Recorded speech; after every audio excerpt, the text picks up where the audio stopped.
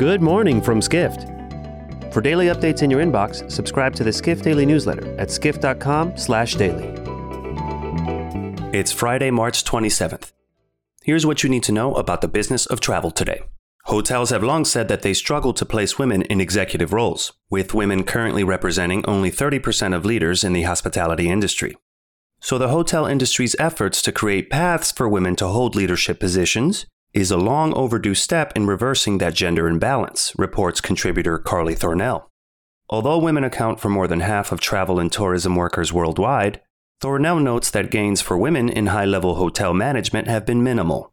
She cites Choice Hotels' Hotels by Choice development seminar as one program looking to create leadership opportunities for women. The seminar connects women with hotel industry veterans and Choice executives. One hospitality CEO said a lack of industry connections is a significant barrier to hotel ownership. Thornell adds that women are typically carrying more of the burden for childcare coming out of the pandemic, another obstacle to landing executive roles. So Marriott International created part-time manager positions to help make the company appealing for mothers. Next, travel brands marketing to the LGBTQ+ community have historically focused on gay solo travelers and same-sex couples, largely in tune with their image of the segment.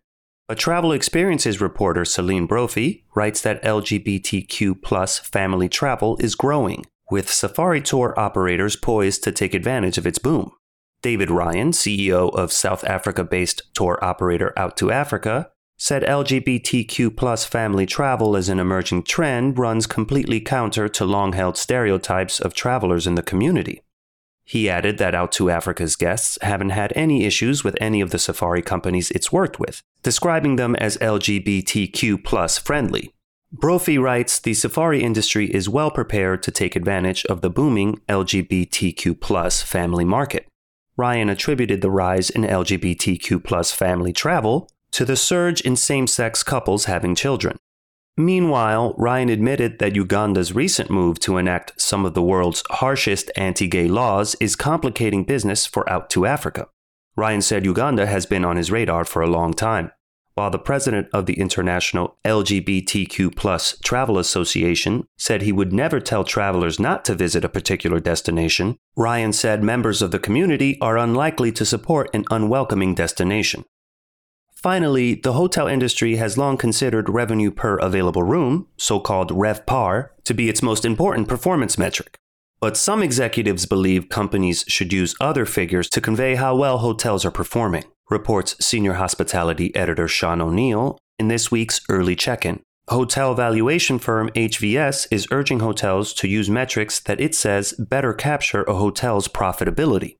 While O'Neill writes revenue per available room is useful for its simplicity, he adds another metric to consider is revenue per available square meter. That accounts for the building as a whole. Russell Kett, the chair of HVS's London office, said the new metric would give hotel owners more ideas for how to turn profits. O'Neill adds that HVS also believes that revenue per available room doesn't correlate well with a hotel's valuation. For more travel stories and deep dives into the latest trends, head to skift.com. To find these stories and more insight into the business of travel, subscribe to the Skift Daily newsletter at skift.com/daily.